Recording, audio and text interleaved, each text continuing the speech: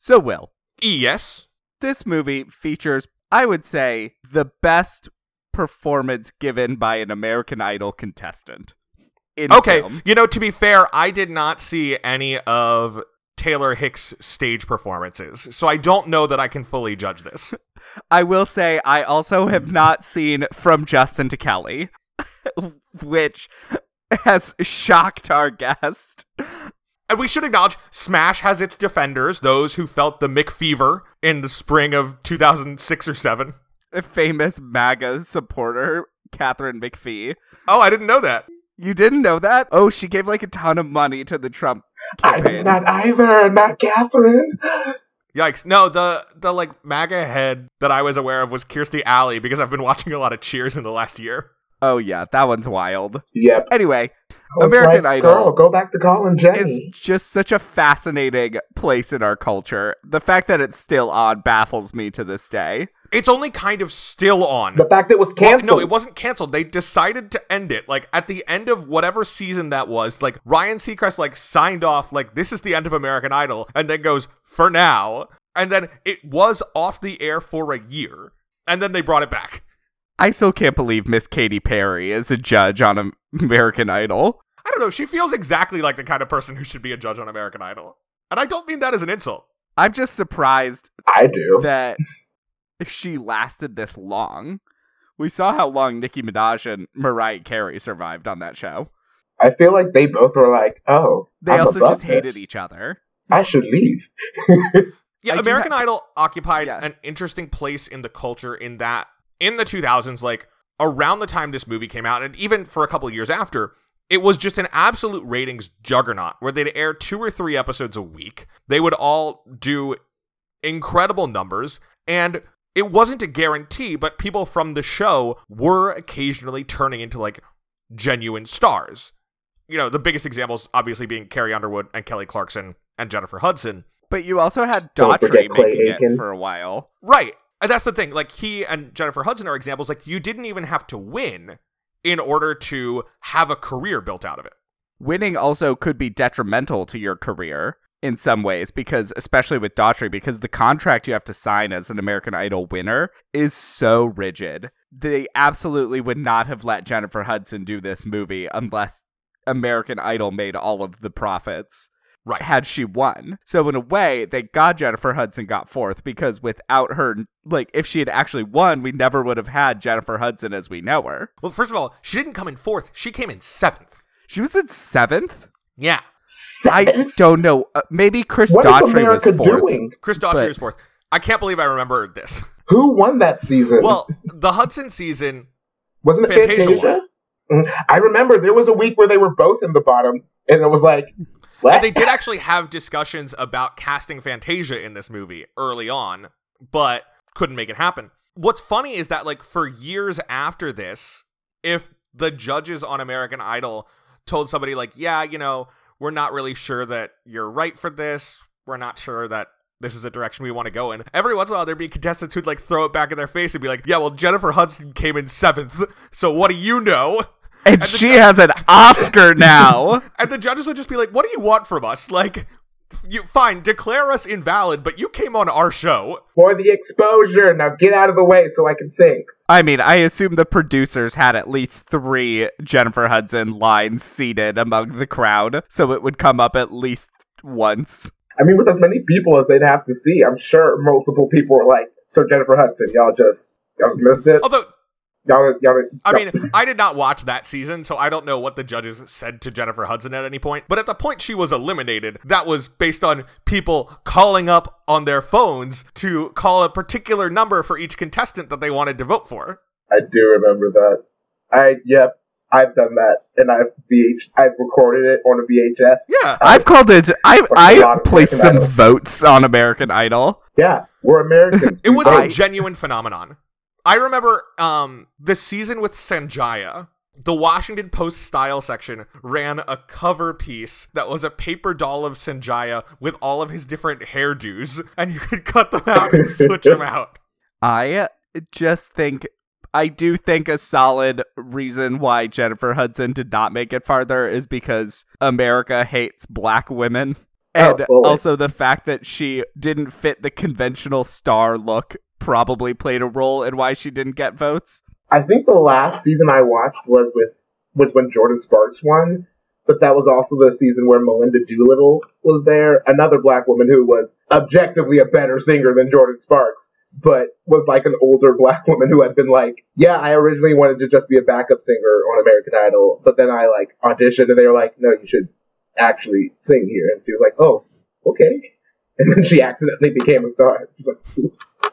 That was the season where they split them in two groups and they had her in the middle and they were like, Melinda, you're at the top. Now you need to pick who else is in the top with you and who's losers. Amazing. And then she sat down in the middle of the stage and I was just like, this is chaos and this is the best show ever. Yeah, and I think, like, it's weird to talk about, like, what a gigantic hit American Idol was then, because the TV landscape is so splintered now. Like, nothing is going to be a hit on that scale ever again. But, like, this is something we talked about on the show years ago. The fact that the Shrek 2 home video release anchored itself around an American Idol parody. A couple weeks ago, I was flipping through HBO. I was like, I'm going to pick a movie I've never heard of and watch it. And I saw Hugh Grant, so I watched this movie called American Dreams, which was a parody of American Idol and the Bush administration. It was very strange. It was like the most 2005 movie I've ever seen in my life. I can fully remember being a Southern Baptist child, looking at the name American Idol. I'm like, didn't the Israelites have a golden calf? Like, isn't this bad? Should we be watching this? This show is idolatry. It was like, oh my God, Mother, are you sure this is okay? Well, I am glad that your parents weren't feeding into this and were just allowing you to watch the show.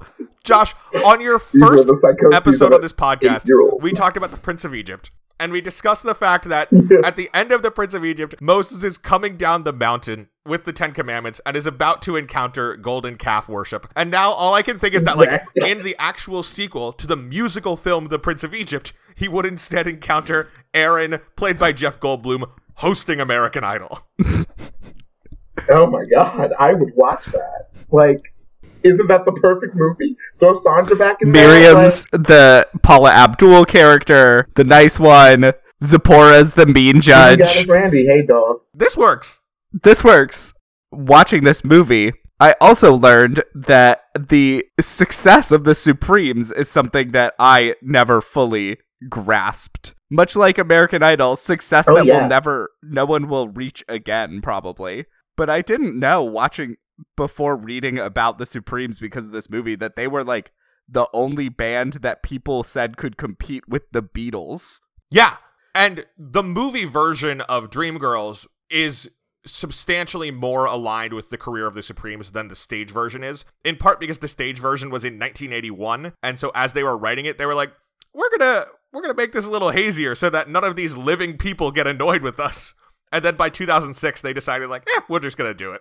I mean, I do like that a lot of the people were alive to watch this. Oh, yeah, and they were like, who was it? Mary Wilson came out of the theater like, that's more accurate than most people will ever know. And then, like, there was a bunch of people like Smokey Robinson, a bunch of people who were like, oh, you're slandering the names of these people. They didn't do that, but, like, the rumors that, like, the payola schemes and everything, like, they were like, pretty sure they did, buddy, but yeah, okay. Yeah, we'll pull back. I don't think this movie made Berry Gordy worse than he was in his relationship to women.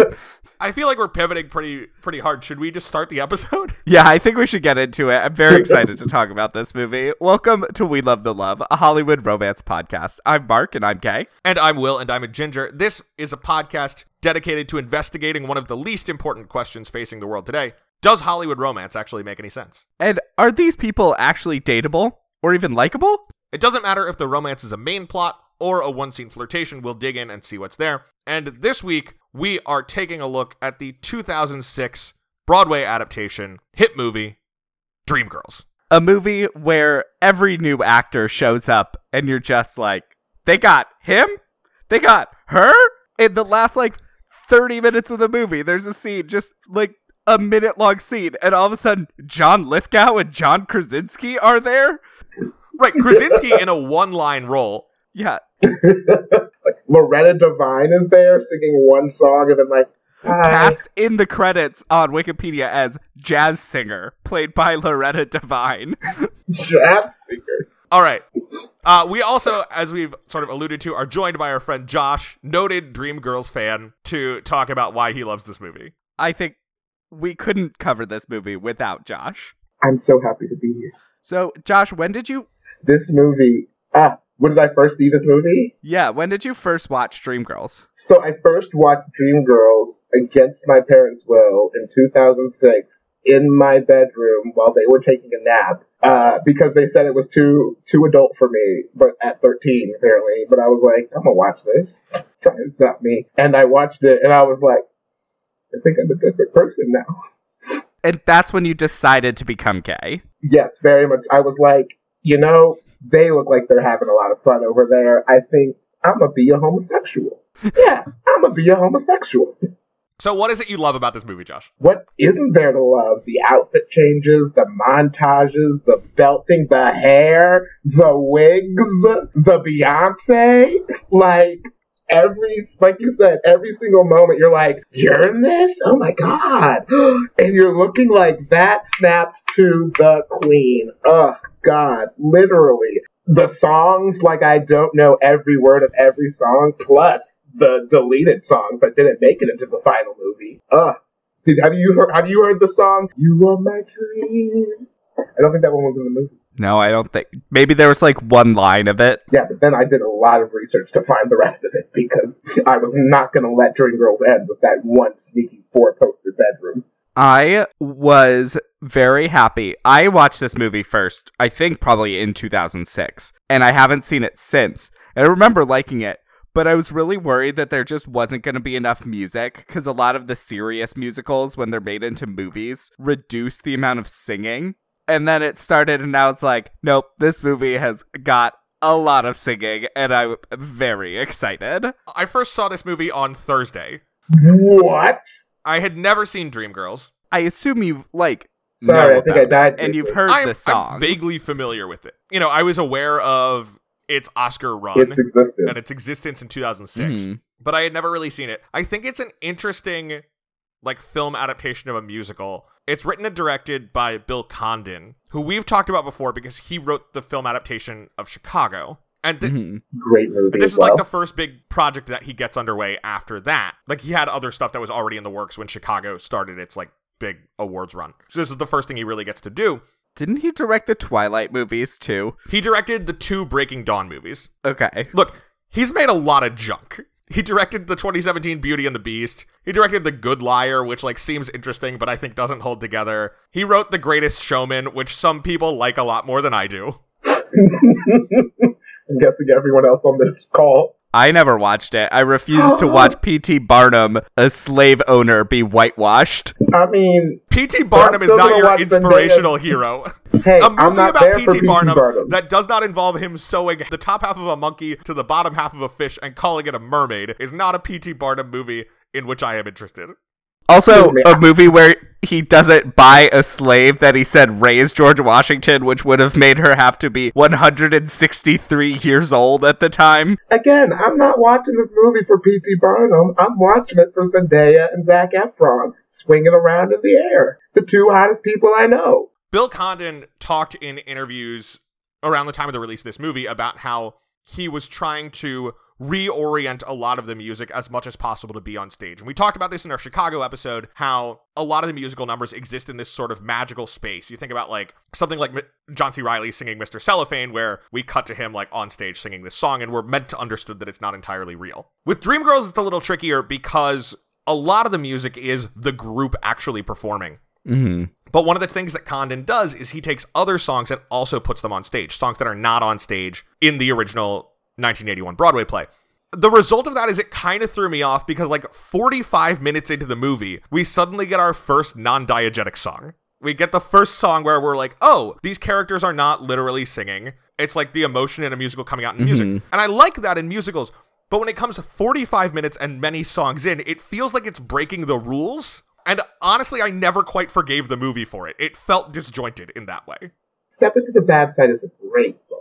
It is a great song. It's just confusing in the middle of it there. So. That's not what I'm talking about. I'm talking about the, like, What About Me song in the dressing room. What about... What?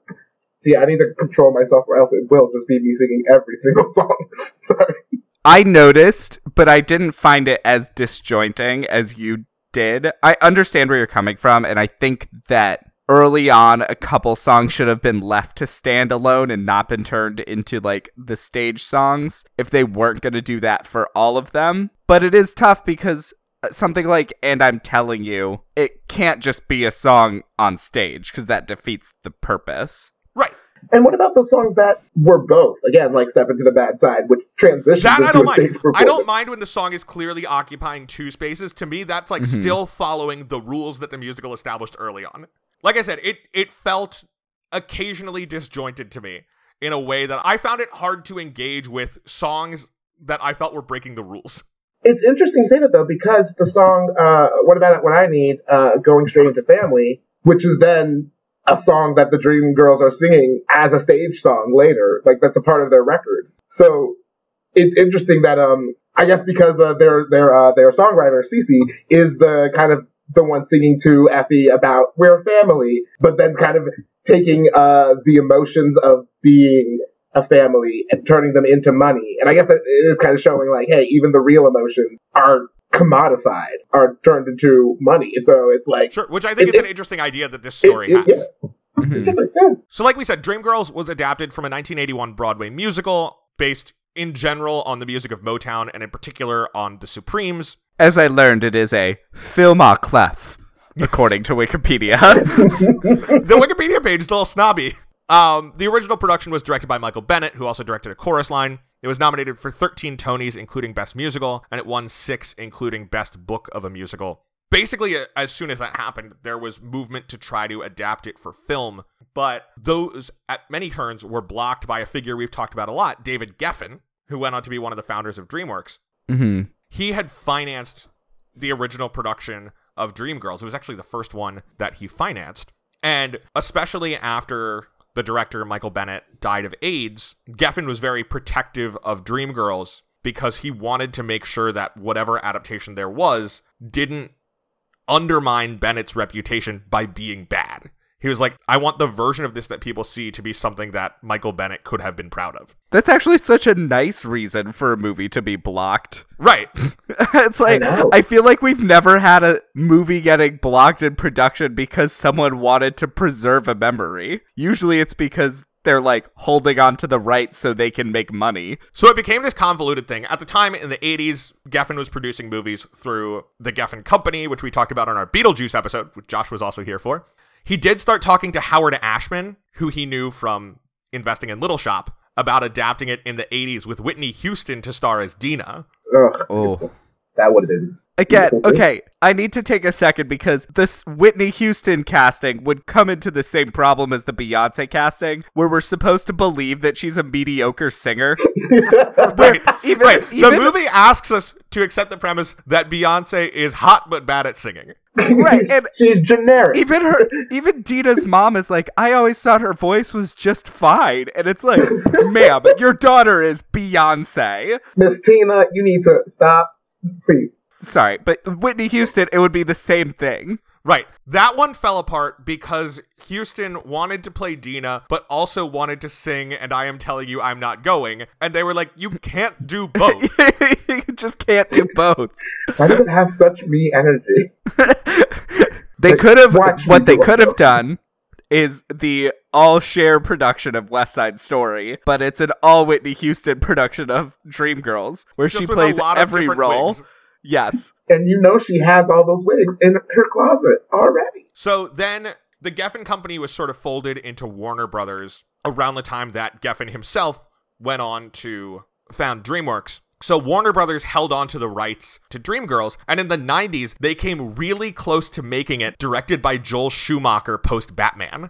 Oh, wow. What a career jump that would have been. Which is an interesting idea. I mean, not that big a jump if you watch the Schumacher Batman movies. Like, take a look at Batman and Robin. He could Great be making movie. a musical. So the Schumacher version didn't happen because Warner's had a different, like, R&B biopic, Why Do Fools Fall in Love, that flopped. And they were like, no more R&B movies, in the way that studios overreact to things of adjacent genres, especially when they involve black casts. And yet there were 2 movies about friends falling in love at the exact same time. 2 different casts. What are you talking about? I mean, that's like every rom-com. But like, Yeah. they're like, no, never mind. I'm not even going to go into that. Are you speaking specifically about Friends with Yes. Benefits and No Strings Yes. Attached? Okay. Thank you, Mark. It's the gay brain. Do you know who would have been cast in that production? The Schumacher one? Yeah. I don't think they really got that far. Okay. But then, after Chicago is this big hit, the story goes that Bill Condon is at a party and he's talking to some people and they're like, hey, you know, I'm sure people are throwing a lot of different musical projects at you. What is it you want to do? And Condon, who says that he was at opening night of the Broadway version, is like, what I really want to do is make Dreamgirls, but David Geffen is never letting those rights go anywhere. And the person he's talking to is like, oh, I know him, I'll call him up.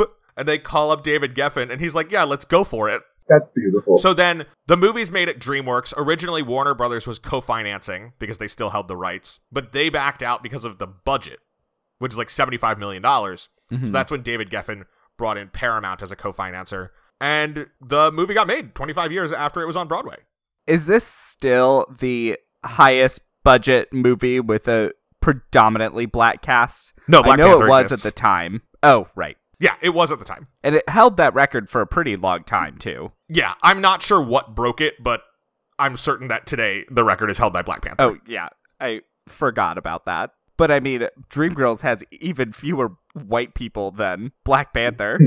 This movie has John Lithgow and John Krasinski each for like in a 1-minute scene, and that's pretty much the only characters that aren't vague nightclub owners or mob members. You're Right. missing out on the best musical number in the show, the remix of Cadillac Car. Got me a Cadillac, Cadillac, Cadillac. Got me a Cadillac car. Oh, I've got me a Cadillac, Cadillac, Cadillac.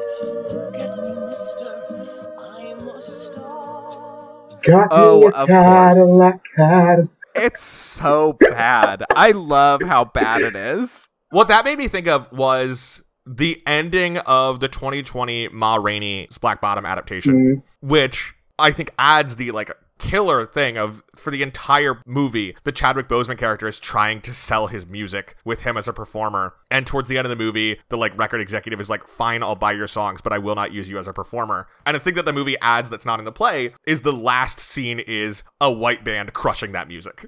And that's set like 30 years before this. And so now in the 60s version of it, they get to record the music, but they still get undercut by a white cover. But they should have gotten money for that. It's the 60s. There's no laws. I think that this movie really is showing the era where not even just white people stealing music from black people, but just the rampant theft of music in general is starting to be policed. Because white people were stealing music from each other at the time and not paying rights. Like in Sure. the especially 30s, 40s, and 50s. No one was paying rights. But this movie kind of shows the start of the era where studios would actually crack down on unauthorized covers and stuff like that. And it just adds the important element of like, this was particularly a problem of white people stealing black people's music. There's a really good discussion of that in One Night in Miami, the Mm-hmm. Regina King movie that came out last And year. there's the whole scene where Curtis is like about to start the whole payola scheme, and he's like talking like, who originally sang Hound Dog? He's like, Elvis, like Big Mama Thornton. He's like, this has been going on for ages, so we have to do what it takes to actually make it in the game. Her version of Hound Dog is just so good. She created rock and roll, basically. Yeah, Big Mama Thornton and Sister Rosetta Tharpe, the true progenitors of the genre. I'm pretty sure Marty McFly invented rock and roll. Your kids are gonna love this. We've alluded to the cast a lot here. You know, we talked about it's the film debut of Jennifer Hudson coming off of her 7th place finish in American Idol. We have Beyonce as Dina, who campaigned pretty heavily for the role. And in a bananas unhealthy move that no one should replicate, in order to get more of a like really like sort of thin 70s look, she lost 20 pounds by eating a diet of water, lemons, maple syrup, and cayenne pepper. Oh, is the not master food. cleanse. That's like a thing. That's the master cleanse. Yeah. I learned this. Nonetheless, not food. Beyonce lost 20 No, pounds. it's not And food. Jennifer Hudson gained 20 pounds basically for these roles. And one of the only things I respect about Gwyneth Paltrow, besides her talent, an unfortunate addition to a terrible person is that she is extremely talented. But she, when asked about the master cleanse, was like, I tried it. It's not food. I was just hungry and angry all the time. Yeah. It is weird how thin Beyonce is in this movie. Yeah, it's strange. I mean, it's 70s, 60s, everyone was basically starting to do cocaine, so... So then they tried to get Jamie Foxx on pretty early, but he said no because they wouldn't meet his salary expectations. You know, he's coming off of Ray and Collateral, a bunch of leading roles. So he said no. Allegedly, they talked to Denzel Washington, Will Smith, and Terrence Howard about the Jamie Foxx role. Terrence Howard, as far as I'm concerned, is the only person who should come anywhere near that role. Denzel and Will Smith would be bad in it, and those are actors who are almost never bad. They'd be too likable. Right, that's the thing. Yeah, Terrence Howard has a long history in the black movie pantheon of just playing the bad guy, and you're like, it's him again. But we all know he's a great actor, too, though. So he would... Right, we talked about The Best Man. Great. Fox finally agreed to come back in when he heard that Beyonce and Eddie Murphy were doing it. And he's like, oh, I guess this is a legit thing. And now, of course, Jamie Foxx spends his days tirelessly searching for someone who can beat Shazam. An important mission for us all. Josh, by your reaction, I can't tell if you know that Jamie Foxx hosts a game show on cable called Beat Shazam. I did not. I was like, was he the voice of the bad guy in Shazam? What? No. They play music, and contestants have to identify it faster than Shazam can. But you are right that by Shazam, we do mean Zachary Levi in his costume from the film Shazam. It is not the app. Isn't it part of his I think the funniest part about that songs? is that Shazam just depends on the strength of the internet connection a lot. So they can really control the difficulty by just kind of ramping up the internet speed or throttling it if they want someone to win. In their studio. So you both saw Dreamgirls in 2006, as did many people. The movie was a pretty big hit, and it pretty quickly became a fairly major awards player as well. One of the things they did was, after its premiere at the Ziegfeld Theater in New York, they put it on a 10-day road show through big concert halls around the country, which used to be very common with historical epics or musicals, but it hadn't been done since Man of La Mancha in 1972. The only movie I can think of that's done it since is The Hateful Eight, the Tarantino movie. But where it would go and play in these big concert halls, and you would pay a premium ticket and get a fancy program, and they make a whole event of it. And then the movie opened wide on Christmas Day and made a bunch of money, went on an awards run. As we've said, Jennifer Hudson won the Academy Award for Supporting Actress. Which is bullshit. She is a lead. Does this movie have a lead? No. Everyone's a lead. There is no one lead. But the thing, they submitted Beyonce for Best Lead Actress. When it kind of should have been the other way around. And I would say they are both leads, because Effie is the lead of the first act, and Dina is the lead of the second act, essentially. Yeah. Yeah, I guess that's the way to do it, because thinking about Effie, I was like, she does disappear for 30 minutes. But Dina, barely talks for the first 30 minutes. There's a lot of significant looks. But yeah, so they won Supporting Actress and Sound Mixing. They also got nominations for Supporting Actor for Eddie Murphy, Art Direction, Costume Design, and 3 nominations for Original Song for all of the new songs written for the movie, except for Perfect World. And they all lost to the song from An Inconvenient Truth. You outdoor. But Dreamgirls was seen early on as a Best Picture frontrunner. It didn't make it in there. This is in the period when there were only 5 Best Picture nominees. But it hit a lot of the precursor awards, where it won the Golden Globe for Best Musical or Comedy. Bill Condon was nominated for a DGA award. The movie was nominated at the SAGs for Outstanding Performance by a Cast. It was hitting a lot of those precursors. You imagine it was probably 6th or 7th on the Best Picture ballot. Mm-hmm. And it was nominated for the NAACP Image Award and lost to The Pursuit of Happiness, Will Smith. the blockbuster Will Smith homelessness movie. Okay. I did not enjoy that movie. Which is sad. Anything Will Smith was in was going to break $100. Was going to break $100 million. $100. I would imagine it would definitely break $100, because that is 10 movie tickets at the time. It's 9 movie tickets, let's be real. All right. So I don't know if we have name dropped the other members of the cast that I want to give a shout out to, particularly Danny Glover as Marty Madison. Danny Glover, never bad. Never. Is Eddie Murphy as Jimmy Thunder Early's original manager, and he's just crushing it in this movie. Yeah, I think Glover's great. I think Eddie Murphy is great. He was very much seen as the prohibitive favorite for Best Supporting Actor, and it was a surprise when Alan Arkin got it for Little Miss Sunshine. I didn't notice Yvette Nicole Brown as Curtis's secretary. I believe you, but I also did not notice it. It's on the Wikipedia cast list, because I was trying to look up the actor who played Cece, Keith Robinson. I feel like I recognize him, and then I looked up his credits, and I was like, I have no idea who you are. He's mostly a musician, which is always what they were looking for that role. Mm-hmm. They got pretty deep in negotiations with Usher to play That'd be CC, interesting. but they couldn't make the shooting schedule line up with his touring schedule. That's the character that's based off Smokey Robinson, so gotta be kind of good. They then offered the role to Andre 3000, but he said no.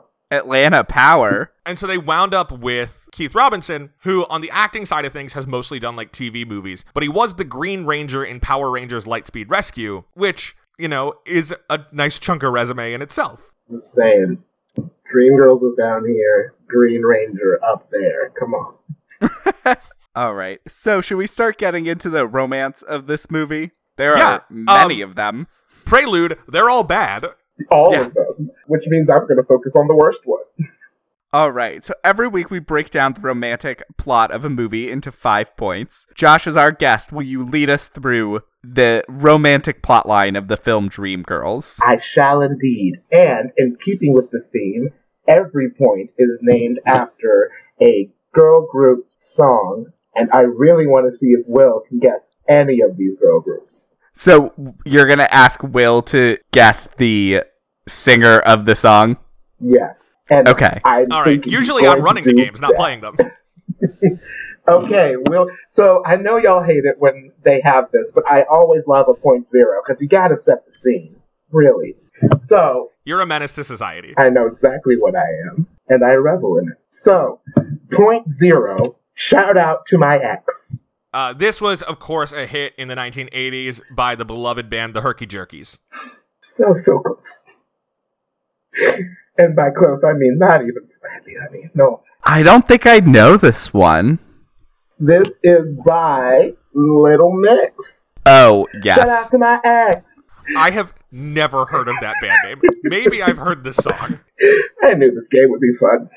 They're very British. So, point zero, shout out to my ex. I guess it's very important to just know that, again, like you said, every romance in this is bad. And the romance one I want to talk about is the one between Dina and Curtis, of course. But it's important to note that Curtis was originally with Effie. And it kind of was Effie coming up and being like, hey, I'm a strong woman, and I see me some full beef, and I'm going to take it.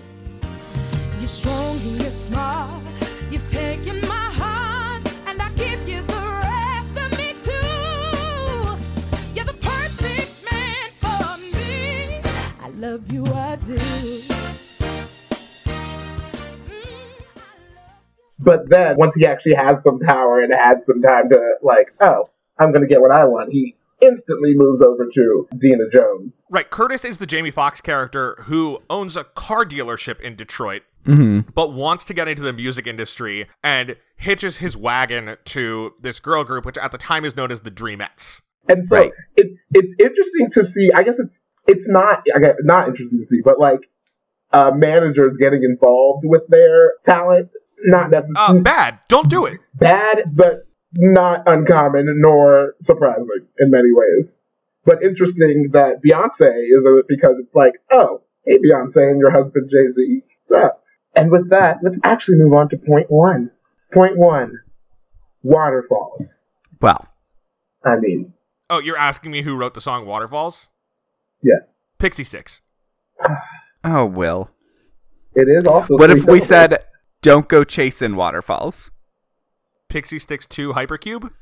Please stick to the rivers and lakes that you're used to? I know you've heard the song. I believe I've heard the song, Oh, boy. Waterfalls by TLC. but none of these songs so far have been written by Stephen Sondheim, and I am at a loss.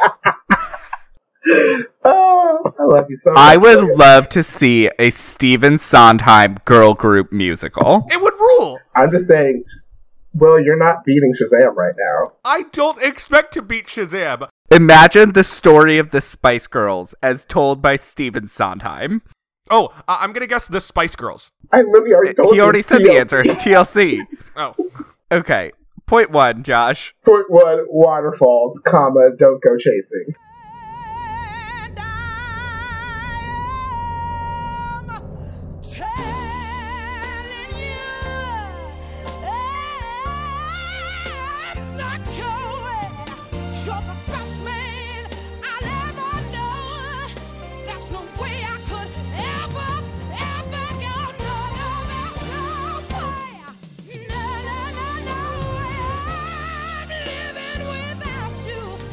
Because actually, the first time you have any sort of indication that Curtis and Dina are in a relationship is during Jennifer Hudson's song, Love You I Do, where she's singing about, I love Curtis so much, and he's giving meaningful looks in the mirror to Dina. Yeah, that's a good sequence. That's also, like, that's an example of what I like working in this movie, where it's clearly a mix of, like, driving the emotional narrative that the characters are engaging in, but also presented as diegetic music. I think it works really well. Mm-hmm. Also, this is preceded by one of the best scenes in cinema, where she stomps into his office and is like, you gave Martin Luther King a record? Can he even sing?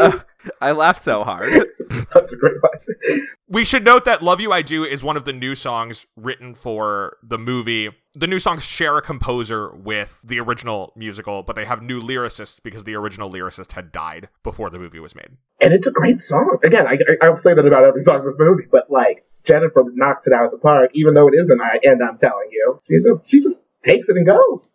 But having that juxtaposed against like her man behind her, all up in Dina's business, is like, ooh, this is good. This is some drama here. And then, of course, that's followed by the big confrontation And I Am Telling You, where she like says the thing, you're sleeping with her, and we all know it. And it's like, ooh. And this is still point 1? This is still point 1. Okay. I know. It's all crazy, and I love it. It's beautiful. Okay, which brings us actually to point 2, Damaged. Go on, Will. Who sings Damaged? Oh, Damaged is by... I've already guessed the Herky Jerkies, right? You have, twice. Is this Danity Kane? It is, Mark. My heart is damaged, damaged. You were picking such weird songs. But they are great songs. I believe you, but... Okay, Damaged. Actually, the first time we actually see Dina and Curtis's relationship is after the time jump, after And I Am Telling You, when they're married. I'm somebody, and nobody's gonna hold me down. No, nobody's gonna hold me down. Right, so we effectively have an act break where, as we've said, the first half is largely about Effie, the Jennifer Hudson character. But as the band becomes more and more popular, Curtis, Jamie Foxx, wants to forefront Dina because she is more conventionally attractive and he thinks that will help drive them to success. And Beyonce's a more generic singer. So Effie is sort of downgraded to a backup singer. And like you say, along with that, Curtis shifts his romantic attentions from Effie to the new lead singer, Dina. And I call this point Damaged because the fact that the first we see of their relationship really is her unsatisfied with her career and going to kind of be like, yell at him about, why am I doing this movie? Why am I doing this, that, and the other? And it's interesting that even with in the relationship with Curtis and Effie, there are moments of softness even. But instantly, when you actually see them together as a couple, it's tension off from the start. And I'm like, already, you're like, this ain't going to end well. Mm-mm. Well, that's because increasingly over time, Curtis has less and less interest in a meaningful human relationship, and he's more interested in making the business of Rainbow Records succeed and what the idea of him being in a relationship with Dina represents, where it's the executive with the top star, and like he likes the visual of that. Dina is the product. She is not Fully. a person. And his big idea is that she should star in a Cleopatra epic, which, as we all know, always goes very well in Hollywood. Always. It's such a good choice for the Boondoggle movie. It is. Right. Especially when she was like, Dina says, for the most of the movie, I'm supposed to be 16. I was just like... I was thinking of, like, you mean Diana Ross in The Wiz? To be fair, a little while ago, we talked about The Space Between Us, where Britt Robertson was 27, so that kind of Oh my stuff is God. still happening. What movie was it where 34-year-old Jack Nicholson played a college freshman? Well, there's Jack a movie Nicholson where has always 34-year-old looked Jack old, Nicholson though, played so... a college freshman. And like, you can understand her frustrations because she's like, I want to be taken serious too, but he's very much like, you're a product. And so, like you're saying, well, it's very much like their whole relationship is him being like, how can I squeeze more out of you? And it's like, ooh, emotions. Those work for manipulating people. Yeah. So, like, really, off the bat, you're like, huh, this isn't going to end well. This is going to be bad. Good to know. And it does end badly. She feels increasingly isolated from him because he has no real interest in what she wants or really what any of their crew wants. We see how bad it is for the Dreams. Imagine how much worse it is for all the, like, minor groups that are also signed with Rainbow Records. When you're not married to the owner, basically. Right.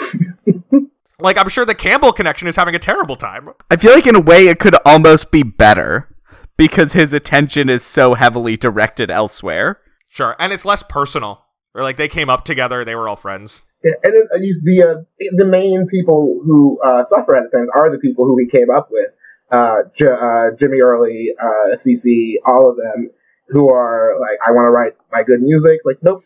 I want to sing this charity song. Nope. And eventually with the Eddie Murphy character's suicide, all at the hands of, really because this man was like, oh, I'm just really emotionally manipulating all these people to keep giving me what I want. And that does not have good ends for anybody, really. And like, it kind of harkens back to what I said earlier, kind of the taking of CeCe's very emotional song Family with Effie and turning it into a commodity, into a song to make money off of.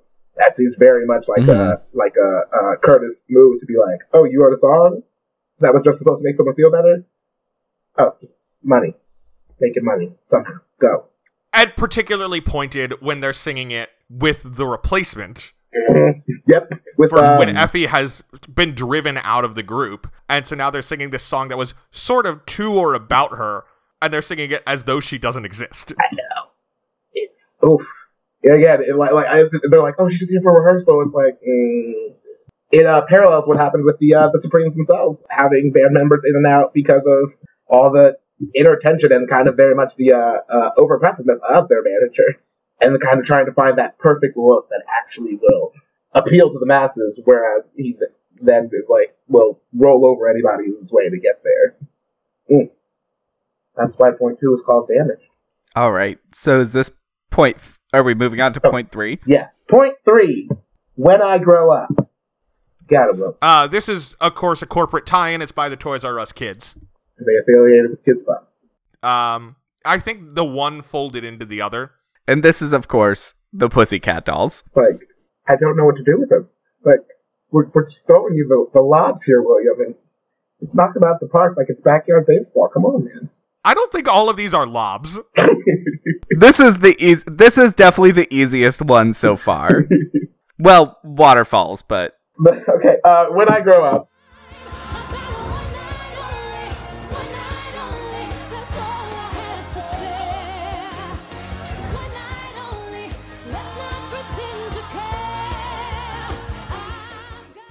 This is a secret meeting by the pool, wherein Dina is meeting with outside executives, movie executives, because she wants to play some girl from the hood named Dawn. I love that line. She's trying to play a serious Exactly. movie. She's trying to make herself be taken seriously as a performer. Again, which I think is a beautiful parallel to, I guess, Beyonce herself at this time, where she's like coming out of Destiny's Child, has been a solo artist for a while, but still we're like, this is early Beyonce. We're like, yeah, now we're like, oh, Beyonce. But I remember back then, ooh, Beyonce. Oh, I love her. And of course, talking about Beyonce's movie career, the same year Dreamgirls came out, she was in the Steve Martin Pink Panther movie. Great movie as well. Do you know what her first movie was, Will? I know you don't. It was Carmen, a hip opera. Here's the thing. I love the portmanteau work of hip opera. I know you would. It's great. It wasn't a good movie, but mostly the name of it makes you feel wonderful. Have confirmed she had already been Foxy Cleopatra in Austin Powers in Goldmember. She is a whole lot of woman. Her first film performance that I was aware of. Yep. So she takes this meeting with John Lithgow to try and become a serious actor. John Lithgow has this terrible wig on. It's so bad. I love it so much. It's atrocious. It's like, let's do incredible wig work, except for this one disgusting, ratty gray wig that we're going to force America's sweetheart John Lithgow to wear. All I could think of was that he looks like this Marvel Comics character named the Red Ghost, who is a bald Soviet scientist with like wispy white hair coming down over his ears, who in the 1960s wanted to fight back against capitalism by breeding an army of super apes. And he had like telepathic gorillas that would fight against superheroes for the glory of the Soviet Union. I mean, how else would you fight for the glory of the Soviet Union? And as we said, we also have John Krasinski there as the screenwriter, who has literally one line. This movie's released 2006? during how far is like it? season 3 of The Office. Okay. And so it's big-ish, but... So he is a get in a way. This is the same winter that he has like 2 scenes in The Holiday. What? I'm starring Cameron Diaz and Kate Winslet. Yeah, he mixes the trailers for Cameron Diaz's trailer company. Oh, I do love their trailer. And now I'm thinking about John Krasinski. So is there anything more to point number 3, or is it just for taking this Lithgow meeting? Sorry. But yes, the secret meeting by the pool, it's already starting to show these kind of cracks in the relationships as Dina is trying to gain her own independence.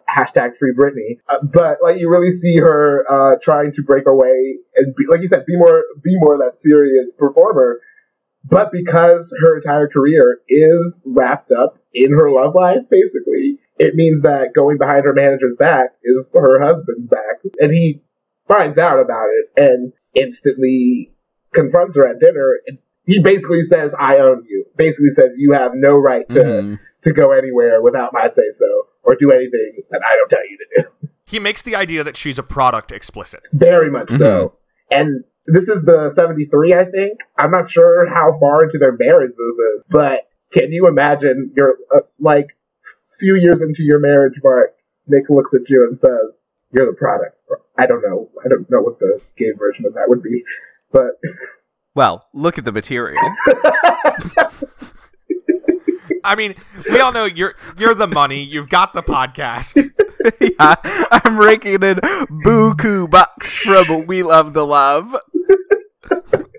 It just makes even more explicit how just untenable this relationship is, and just how messed up this decades-long relationship, and how I guess it never was started on the most earnest of beginnings in terms of like, oh, y'all are now all my performers. Dance for me, monkey, dance. From the beginning, Dina was always much more willing to be subservient to Curtis than Effie. She was like, this guy knows what he's doing. He's the money. Let's go with right. it. And so she was in a role of just follower for the whole relationship, essentially. Whereas from the beginning, Effie like made her interest in Curtis clear. She was the one who was flirty. She tried to hold power in the relationship, and that is why Curtis eventually left her, because he couldn't control her like Dina. And it's interesting to think about like how many cis straight men are like, I need my woman in the kitchen. I need her following my commands. And then like when she has her own independent thoughts, like, oh, I don't need these strong women. They're just so bitter because they won't follow you around and wait on you hand and foot. So Curtis went off and found himself somebody who would. But eventually Dina is now starting to resist. And it kind of is after a decade of people telling her, like, you're great, you're amazing, you're a star, kind of finally it's sinking in and being like, why am I under his thumb? Why am I not doing more things to actually be the star that I want to be? And actually starting to ask those hard questions of, like, why am I still here with him? Why am I in this relationship? And what has become of my dream, girl? I will say, so again, knowing nothing about this, when they introduced themselves at the basically talent show at the beginning of the movie as the Dreamettes, and the guy kind of gives them a look, I thought it was going to be like the Sam Raimi Spider-Man, where then he goes out and is like, and introducing the Dream Girls. Gotta No, make they're it. never called the Dream Girls. Yeah. They're the dreams. All right. Anyway, does this take us to point number 4? It does, which point 4, boss or B-O $sign. Come on, Will, give it to me. This one is by I got nothing. I'm thinking about $signs. We're gonna say it's by Daisy and the McDucks. Oh my god. You got it. Nailed it! This is, of course, by Fifth Harmony. You know, I think I didn't know that was a girl group. Will, you've That's a name seen I've the- heard, but I don't know that I know anything about them. Will, they're the singers of Work, the video with all the sexy construction ladies. We and can men. work from home. Oh, I don't remember this. Okay, so point 4. boss. This is the point, at this point in the movie, listen.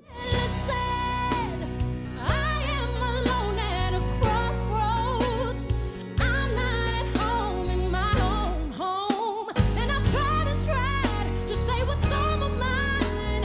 You should have known. Oh, now I'm done. Another song written for the movie, Beyonce singing song, Listen. A banger.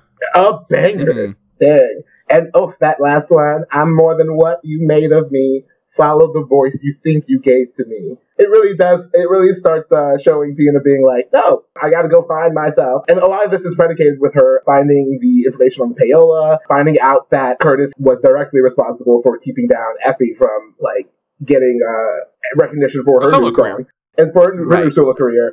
A lot of the songs that Dina and the Dreams were singing were ripped off from songs that Cece, after he left, wrote for Effie. Especially One Night Only, Exactly. which Curtis paid money to basically have destroyed. Mhm. But Dina didn't know about this. Mhm. And finding that out in particular, I think, is the main breaking It's for that her. tipping point where she's like, that it's not only her, kind of seeing really the effect that Curtis has on everyone around him, and the things he's been doing to people they were supposed to love. And even if they fell out a decade ago, there's still so much history between Dina and Effie that seeing this and kind of very viscerally being presented with this information. One, it's like proof of, I guess, like the little nagging thoughts in the back of her head, like, is he the man I thought he was? And two, it's kind of the key she needs to get out from this relationship. I have your secrets, basically, so I can basically blackmail you into letting me go, letting me out of whatever Rainbow Records contract I have, out of this marriage, out of everything. And like she said, I gotta go find my own. I gotta find my own courage. And to think of another seminal ballad, I gotta find my own way. High School Musical 2, Vanessa and Hudgens. That's a bad... No, I'm not gonna let that stand. Excuse me, I've got to move on and be who I am. That's a dumb part of that movie. I just don't belong here. I hope you understand. All right, Josh. What is point 5? Point 5. This is really going to be a low baller. Well, I'm just think of who's in this movie and think of their past careers. I'm hoping it's 0 to hero, and I just have to say it's by the Muses. That would have Because been a good I one. know about past careers, and I know that before being on American Idol, Jennifer Hudson played one of the Muses on a Disney cruise ship. I actually did not know that, but it does make me very happy. I thought you would enjoy that. But point 5, independent woman. I mean, only because you gave me that heavy-handed clue, I'm going to say it's probably Destiny's Child, very but I much would not have gotten there otherwise. It was a very heavy-handed clue, and I was like, you need this. Here you go, buddy. This one's for you. But yes, point 5, independent woman. When Dina finally has the courage to walk out, when her mother comes out to get her stuff, when she's basically like, F you at their final performance, which is like, this is when we're breaking up. And I do love Curtis trying to already push his new girl, like, look at her. She's great. She's fantastic. And then she walks in and everyone's like, who is she? We're your dream girls, boys. We'll always care. We're your dream girls.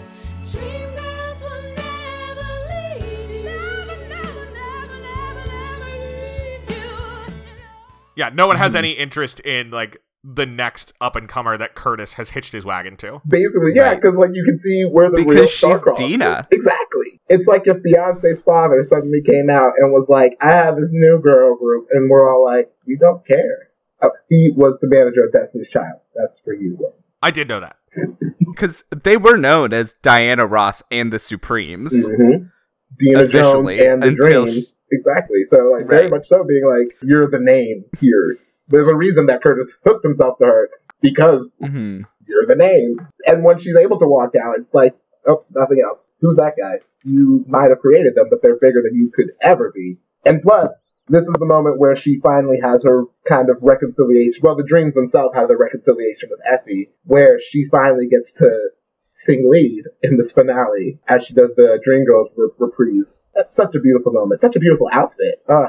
A lot of great costumes in this movie. This was a great costume movie. And like, what do? If you're gonna do Motown, you gotta go all in on the outfit. And the wigs.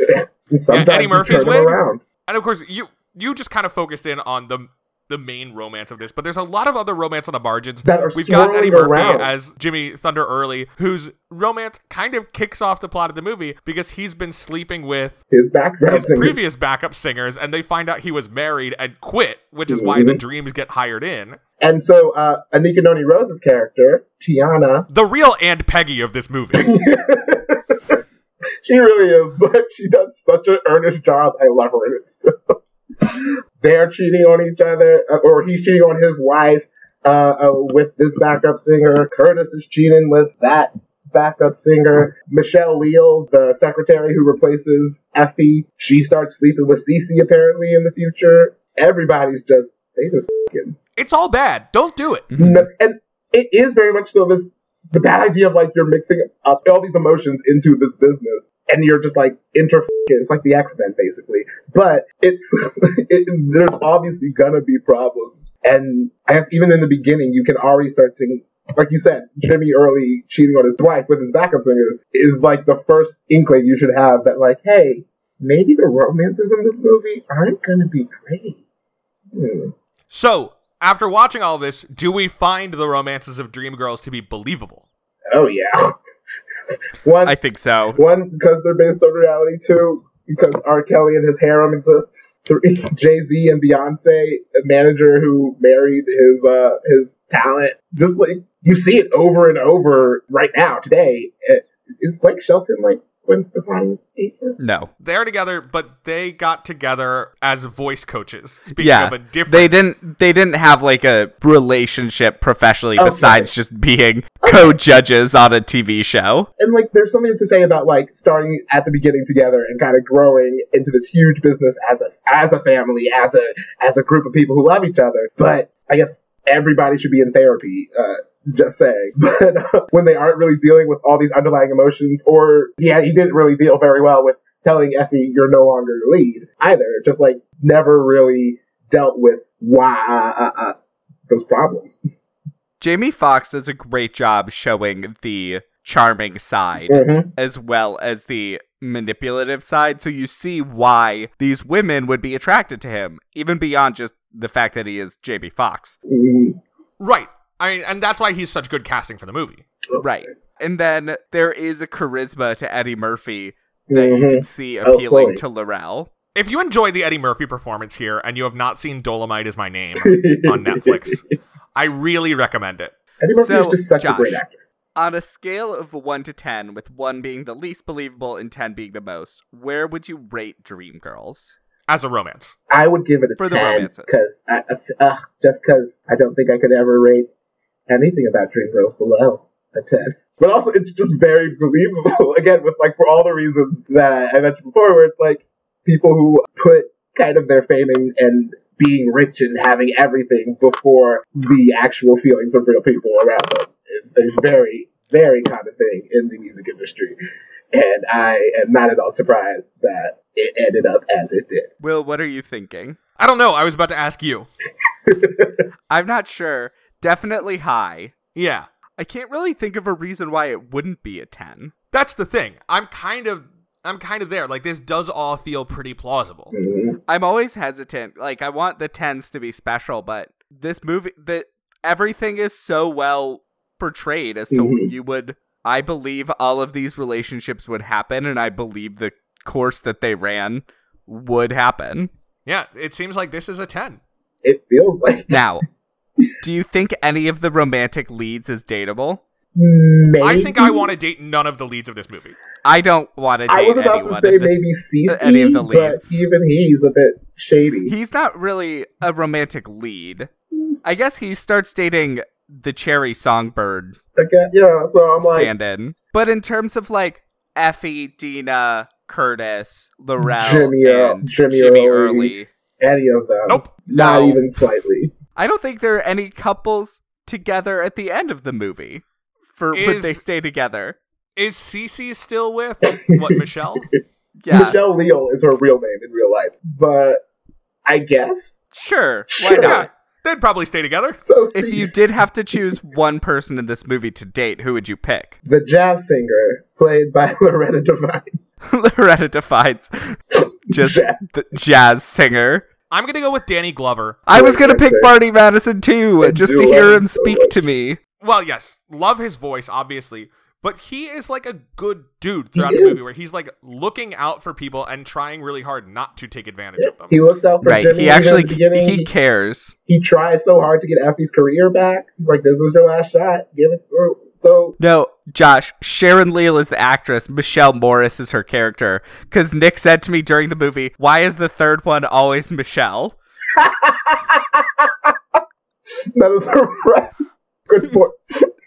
Which I don't think the screenwriters probably meant it as a jab to Destiny's Child, Michelle. There But were too many maybe. things. There were a lot of things that I kept side-eyeing, like, is that shade? This last question, kind of moot. Doesn't apply. Doesn't Dreamgirls apply. is adapted from a stage musical, so it already is one. What Yes. if you made a musical of the musical? A musical Well, of I I mean, mean, the only way to do musical. this would be like a High School Musical, the musical, Oh, the series serious? kind of thing, where you make a musical about making Dreamgirls. Which is a great show that I've cried at multiple. What? Mm, okay. When we're A show we've underneath talked the about light- too much on this podcast. when I know, we're that's why I am underneath the gonna light, say- my heart's no longer broken. I'm gonna say that's about it for this episode because I do not care to talk about High School Musical, the series. Something Mark does care to talk about is our next movie, which is the classic 40s romance, I Married a Witch. I know zero about this movie except that is in the Criterion Collection. I am stoked. It's on HBO Max. Go to the Max, watch I Married a Witch with us. We're hyped. Until then, you can follow the show on Facebook and Twitter at Love the Love Pod, and you can email us questions or movie suggestions at lovethelovepod@gmail.com. Make sure to rate, review, and subscribe, especially on Apple Podcasts, to help new people find the show. Last question, Josh. What is the best piece of dating advice we got from Dreamgirls? Ugh, God, don't. Do not follow Just Dreamgirls at all. don't date. Don't date. Don't date the talent. Don't date your manager. Don't date. Don't. My advice, be unoffensive and in the background. Don't be the main character, and you might get off the hook. Just look at Cece and Michelle.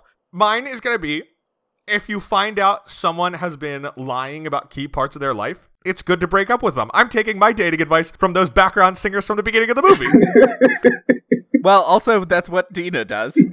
That's true. After a decade. Yeah. All right, there you go. Until next time, I'm Gay. And I'm a ginger. So between the two of us, we know everything there is to know about romance. Bye. Bye.